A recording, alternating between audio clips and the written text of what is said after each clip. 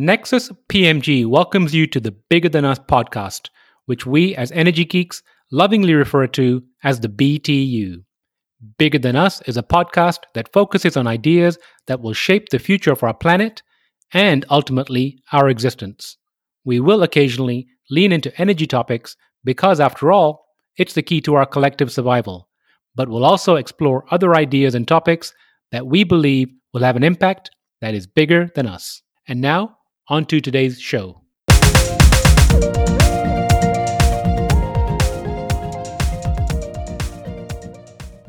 Hello, and welcome to the Bigger Than Us podcast. I'm your host, Raj Daniels, and today I'd like to welcome Tania Pina to the show. Tania Pina accepted her Bachelor of Science in Business Information Technology from the Virginia Polytechnic Institute and State University in 2006. She began her career in sustainability as a former student pursuing a Master's of Science degree at Columbia University prior to becoming the Chief Executive Officer and founder of Renewable, Inc., a waste-to-resource company headquartered in New York City. A strong advocate for sustainable waste management, regenerative agriculture, and urban resilience, she has been involved in management and business development roles within the sustainability industry for 10 years.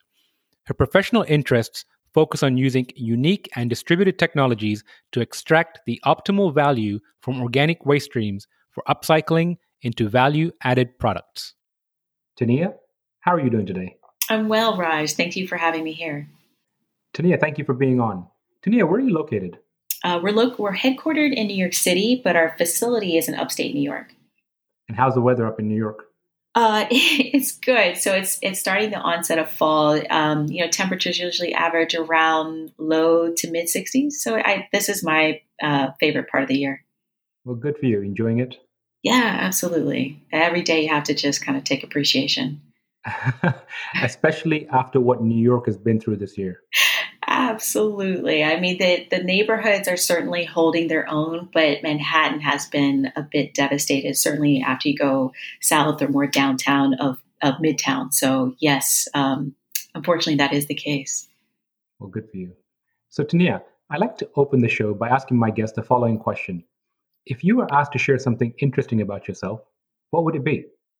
I'm a very spiritual person in the sense that I really like being outdoors, doing a lot of grounding work or just being near nature. That's honestly a therapy in every sense of the word for me. There's been a lot of times where I've had my own kind of reckoning with life, and oftentimes I could navigate some really kind of pressing challenges, and nature provided the environment to do that. So I would say it not only has helped me be a great leader, and I know that's bias coming from me, but I also think, the same person that I am for the business and the people that I'm, fortunate to work with, I'm also that same person to my family and friends. And I think if I can keep that consistency, it's because of who I am at my core. So if you don't mind, can you share more about your relationship with nature? Yeah, for me, there's, by the word of grounding, what I mean by that is, there's a simple exercise of taking off your shoes and going barefoot and just putting your feet in the soil and allowing yourself to kind of reset and take on the energy of the earth. And a lot of times, people have premonitions or people have insights, whether it be for business or just for life, in very kind of just like serendipitous ways. But a lot of times those instincts come to me when I'm in nature. And so whether it's being by water, it is a sense of free therapy. And there's actually a Japanese word for it. I can't remember it right now, where it's the term is used to refer to called forest therapy, essentially allowing yourself to be immersed in a forest setting. There are energetic influences that really helps people bring down their blood pressure, their cholesterol, and a number of other factors that don't require someone to ingest something. So I firmly come from the belief that, we have a lot of tools in front of us through nature and through food, when grown the right way, to heal ourselves. And certainly nature is another conduit for that. I so agree. And what you shared resonates deeply with me. I have plants in my house that I talk to quite often, and my kids always make fun of me because I tell them all the conversations I have with them, and I love to get out in nature myself. And I totally agree with you regarding the grounding. I walk around barefoot outside quite a bit, and I get a great feeling from doing so. And staying on that topic for a moment, I watched a very interesting TED talk a few days ago by a lady by the name of Nirupa Roy, and she started out with such an interesting question. She showed a photograph of traffic in India. I don't know what city. And she said, when you're sitting in a traffic jam, essentially, you can look around, you can probably name at least 4 or 5 of the brand of cars that are around you, so Toyota, Honda, etc. But she said, now look at the picture and look at the trees. How many of these can you name? And she said, so often we relegate nature to the backdrop of life. And I don't know why, but that really it really hit home with me, that how we walk through nature every single day, but it's relegated to the backdrop and not to the forefront of life. And I just feel like if we took a little bit more time to commune with nature, as you described, I think we would all be a little better off. Absolutely. And if I can add on that, a partner of ours, Matt, who during his time at University of Alabama, he was a plant technician. So a lot of times they did a lot of subsequent trials, a lot of different replications, and they noticed that when there were other scientists working with the same plants, oftentimes those operators, those moving plants from seedling and then planting it to a new system to grow throughout its entire harvest, if any time they were more aggressive or there was a lot of physical, abrupt, and aggressive movements with the plant, they did realize there was proof to show that those instances created shock to the plant and did create, and it did inhibit their growth. So there are certainly, biochemical reactions that happen that we haven't really analyzed yet, and perhaps don't really understand at the granular level, to show that, plants can respond to us. They take in a lot of external, indicators that they can receive. We just haven't really even kind of scraped the surface of understanding perhaps how to optimize food, create more nutritious food by just really being more sensitive to their environment. So another interesting point is that, we don't think of plants as sentient beings, but I have a feeling that we're going to learn a lot more about plants in the future. Yeah, I agree. So Tania, I'm going to take a hard right turn here. Can you give us an overview of Renewable? Yeah, absolutely. So Renewable is an agricultural technology company that uses organic cycling science approach to decarbonize the global fertilizer supply chain, which currently contributes to 3% of the global greenhouse gas emissions. So ultimately, we take produce waste that's unrecoverable residual from food manufacturers, distributors, and processors, and we turn it into controlled, water-soluble, organic hydroponic nutrients. And I know that's a mouthful, but ultimately the main thing that we really are committed to driving is to not only increasing the profitability of farms so that they're more incentivized and help supply more organic, zero chemically laden food, because that profitability is attractive, especially with them able to sometimes capture 66 to 82% higher margins depending on the crop.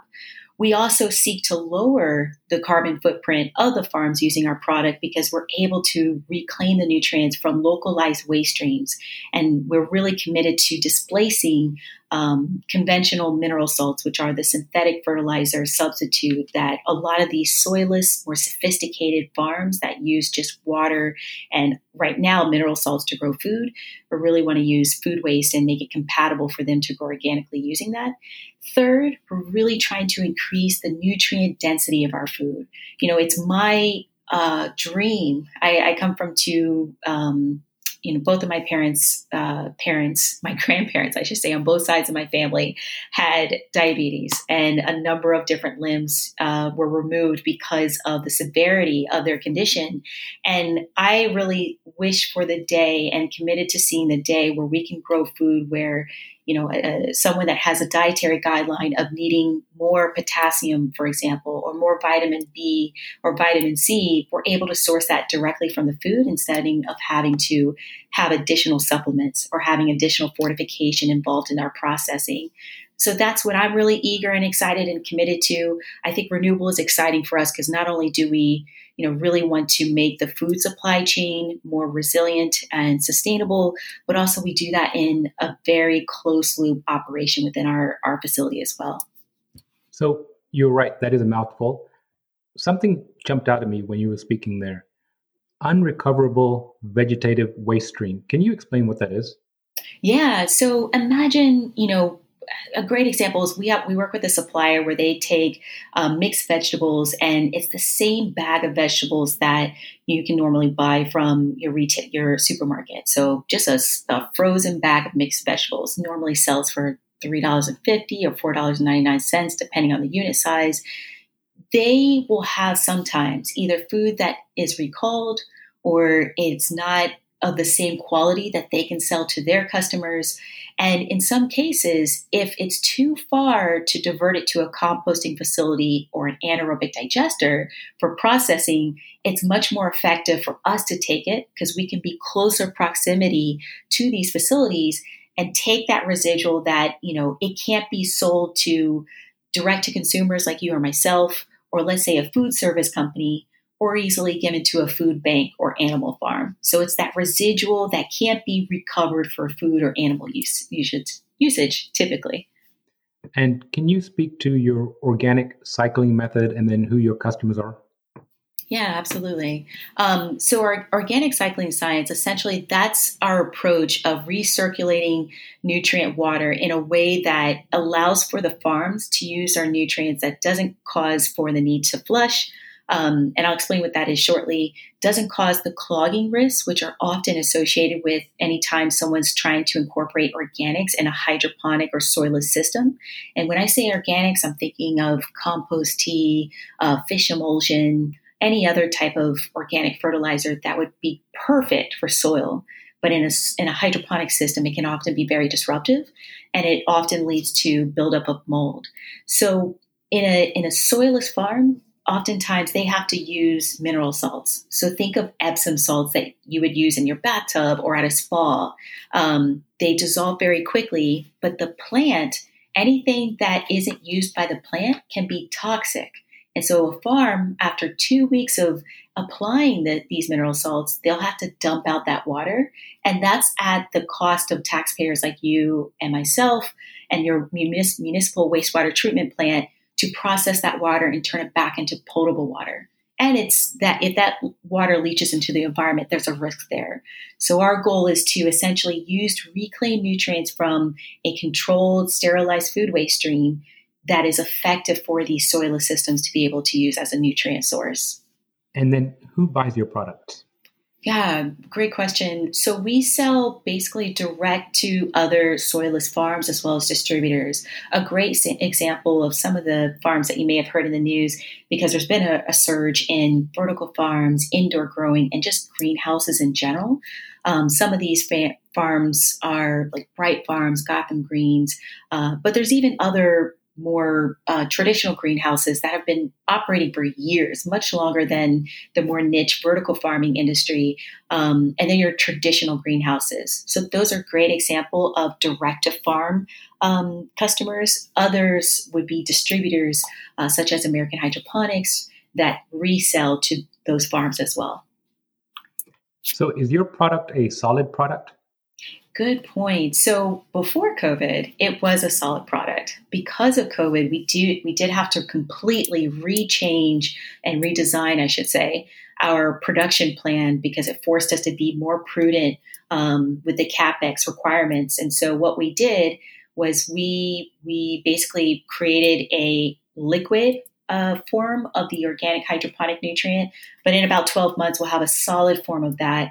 The benefit to the farms of having a solid product is certainly the cost effectiveness of shipping and storing a solid product. So that's always been the goal, but we had to do a slight detour due to COVID. Well, you mentioned COVID, and it seems like you're quite successful during COVID. I saw an article that says Renewable was selected as Grow New York 2020 finalist. Can you share what that is? Yeah, I'd be happy to. And thanks for recognizing that. We haven't announced it yet, but we were lucky, especially during these times, and even more so now than even now, to close our seed round of 1 million. And then that also, with the recent news about Grow NY, that certainly helped with our momentum. So Grow NY is a New York state-based business competition challenge. It's focused on creating more job opportunities and economic development within the state, but focused on food and agriculture exclusively. So we really sit in the sweet spot of, helping provide a sustainable service and more cost-effective solution for the food waste manufacturers. So more on the upstream or higher up on the value chain, and then also the downstream customers that I just mentioned. But certainly on the waste recycling goals of New York State, they're trying to divert, I believe, if I recall correctly, 80% of their zero waste goals by 2022, if I remember correctly.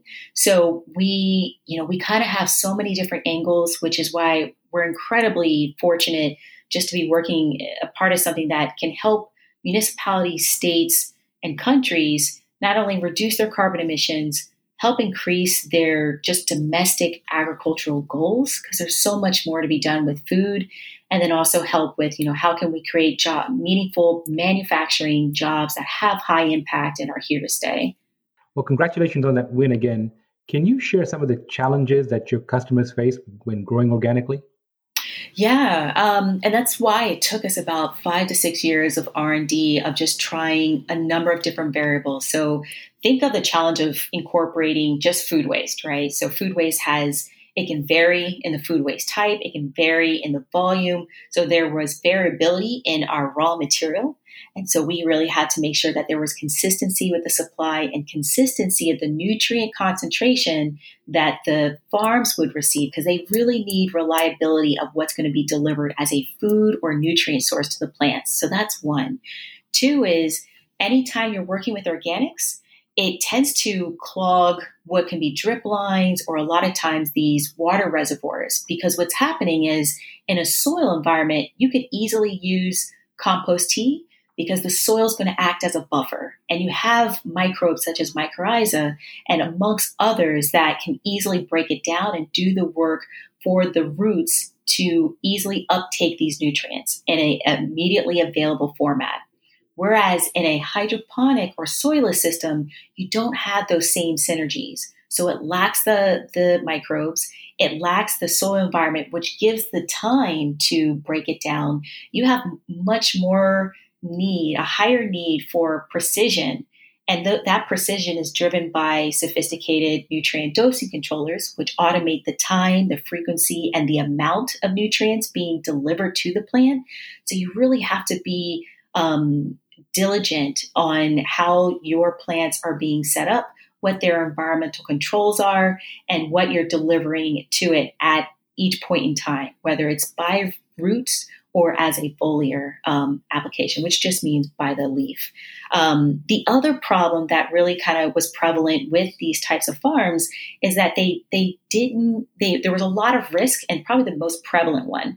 There's a lot of risk around how can it be removed or reduced from a risk mitigation standpoint related to food safety pathogens. So we've heard, the national concern around E. coli and Salmonella, which has largely been concentrated, unfortunately, in some of the farms that have been field-based on the West Coast.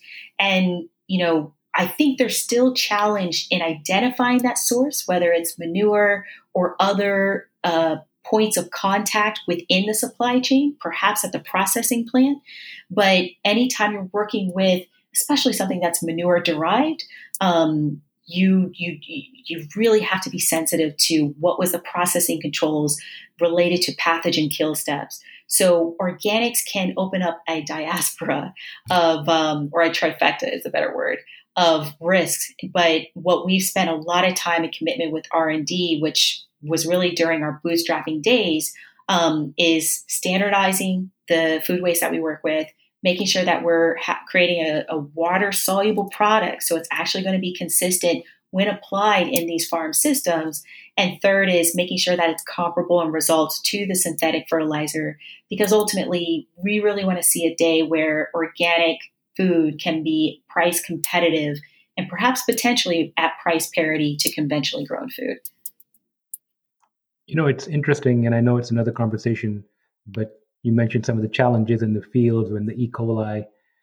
And I'm just going to leave it at, hopefully some of those farmers will improve some of the conditions for their employees that are working out there. Agree. Totally agree.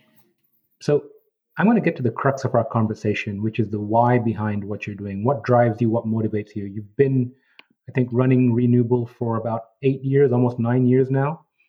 What keeps you going?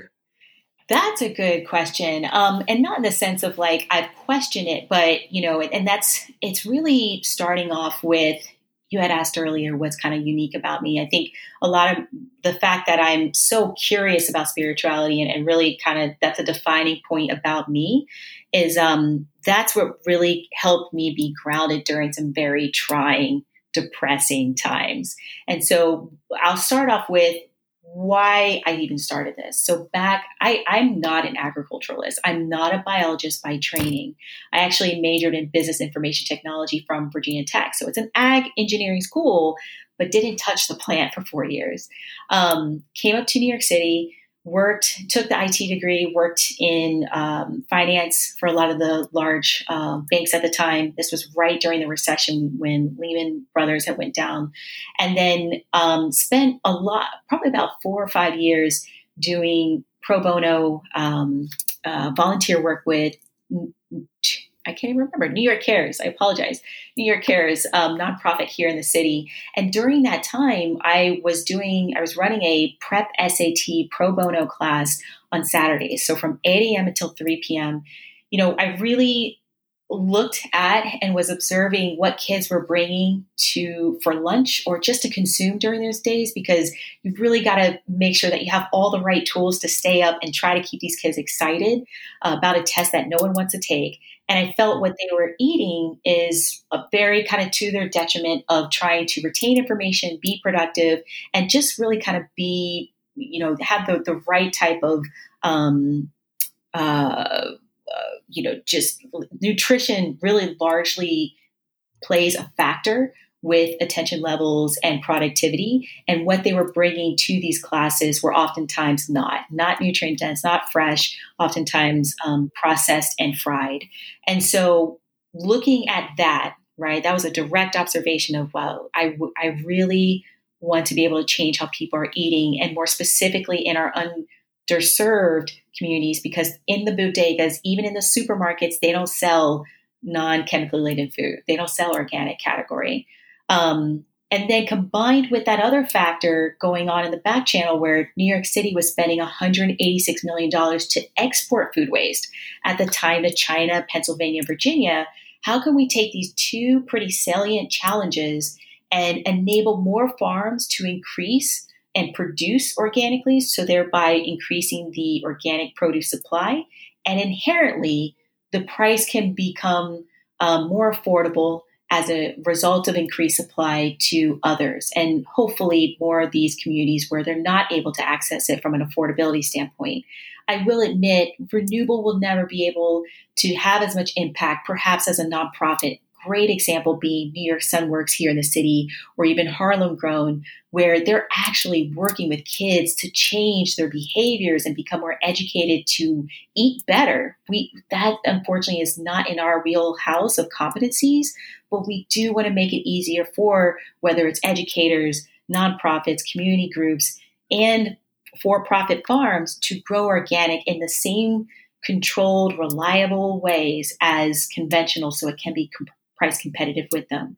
Ultimately, my personal and kind of just like my path here in this lifetime is to really kind of create healing for the environment, to create healing foods, and this is hopefully one path to execute on that. So, 2 questions. As an interviewer, it's my job to push it a little harder. why do you feel like it's important for you to heal the environment? And those children that you were tutoring at the time, obviously what they were eating had a lot of impact on you. Why was that? Yeah, I'll start up with the healing the environment. I think there's a lot of there's so many different technologies that don't get commercialized, but they came from an intention where it is solely for the good of all. So a great example being, I remember encountering a student that came up with an absorbent. It was a natural absorbent, and I can't remember if he had used microbes or not. But during the time when we had these severe oil spills on the Gulf Coast, this absorbent was able to basically saturate and completely remove at least 80% of the oil that had been discharged. And a lot of times there aren't kind of like immediate kind of commercialization ways to get that out there, at least from a for-profits perspective. So if I could find ways to create a business model around that so that is deployed more widely, there's so many different applications and use cases where the environment, whether it's for algae remediation or other types of heavy metals or chemical discharges in fresh water, I want to be able to accelerate that. But you don't see that often in the news, if at all. I think I'm using my talents effectively for renewable, but I want to accelerate that so that there's so many other cases where people are solely having their noble kind of like energy being invested into a new technology, but aren't able to get it to market. And it really would help the environment to make sure that our kids have the same quality of life that we do. That's ultimately the main mission. And then kind of going back to the kids where I was directly teaching at Thurgood Marshall in Harlem, they're already battling so many different disadvantages. So, whether it's access to books and not having the same technology or tutors are huge. I mean, imagine how much better they would have had performed on their SAT had they had a dedicated tutor, like more, let's say better resourced families are able to provide. And if food can be the way to help them be more alert and therefore retain information and perform better, then that's, I feel, a lower hanging fruit that I wanted to be a part of. I appreciate you sharing that. And staying with SATs for a moment, this year there's been a pause, if you will, or a hold on colleges even accepting SATs. They're saying no problem. And again, totally another conversation, but I think that whole testing, SAT, standardized testing needs to be revisited anyway. So, agreed. Yeah, I mentor a girl through iMentor, and I'm glad you mentioned that because we weren't sure, but I totally agree with you. Just so many inherent biases in those tests. Yeah, it's insane. It is. So 9 years on this journey, you mentioned spiritual, you mentioned your why. What are some of the most valuable lessons that you would say you've learned about yourself? I think for me, it's making sure that I'm consistent with relationships, and those are both personal and professional. I am transparent, always in intention first and foremost, because I think people really appreciate that, and that's what has kept a lot of relationships, again, both personal and professional, as long as they have been. But more importantly, I think just being able to talk about what I stand for and the authenticity of it, I think has even shocked me sometimes how many more people want to support me and renewable inherently because of that. And I don't ever really try to share my story with a goal in mind. It's just, if I'm asked, of course I'm going to share. But that aspect has become more resonant in the last several years. And I think I would encourage more people to do that. Like if you need help with something, with a business specifically, and you're not sure about the idea, talk about it. Talk about all the questions you mentioned, Raj, or why you're committed to it, the mission. And hopefully you realize it's not for a quick exit, right? It is truly genuine and hopefully helping others. I think a lot of people gravitate towards that. I agree. So speaking of mission, it's 2025. What does the future hold for Renewable? The future holds Many things. I hope by then we have distributed facilities outside of New York. So second being in California, third, fourth, and fifth. That we've gotten many kind of solicitations and inquiries to have a renewable in other states. And so there's something resonating there with municipalities around circular economy, around how do we, make use of what are ways that we can further strengthen agricultural economies.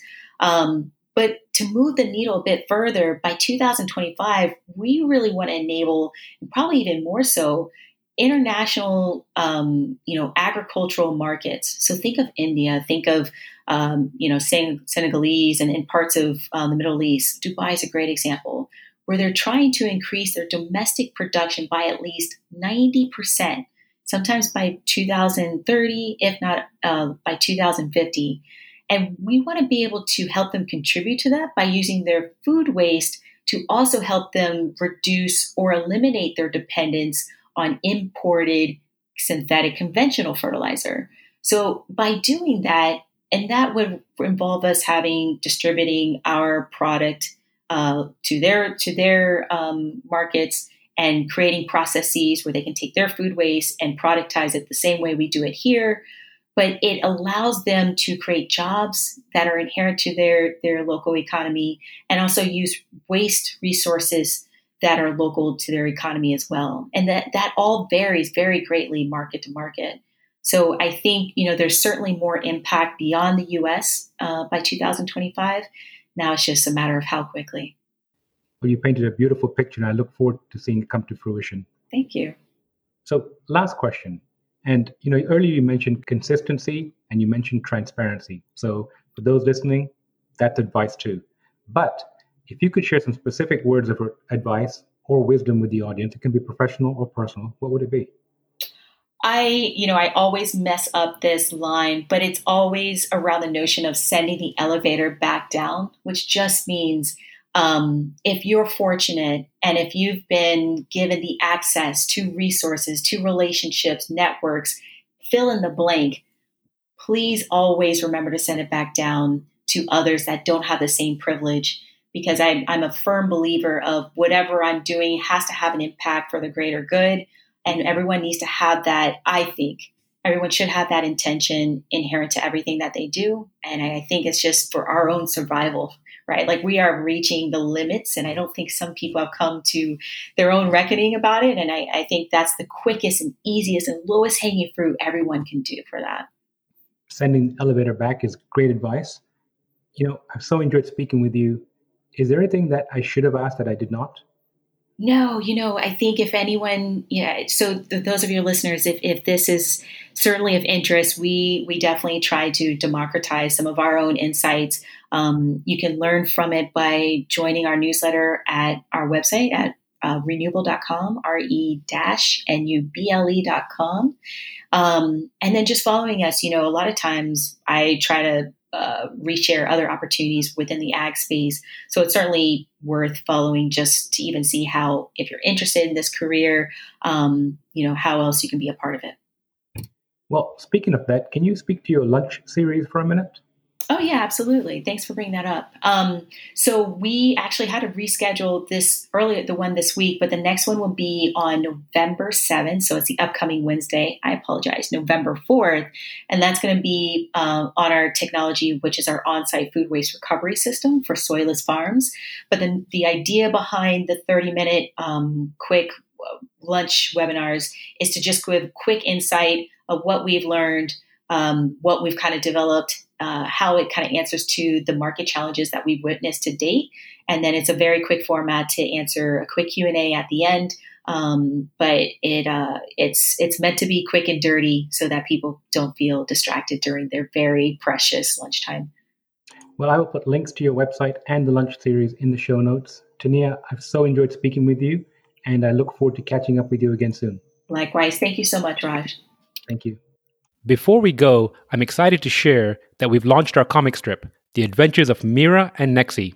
You can find the first issue at our website, nexuspmg.com, under the Original Content tab. Thank you for listening. If you like our show, please give us a rating and review on iTunes. And you can show your support by sharing our show with a friend or reach out to us on social media where you'll find us under our Nexus PMG handle.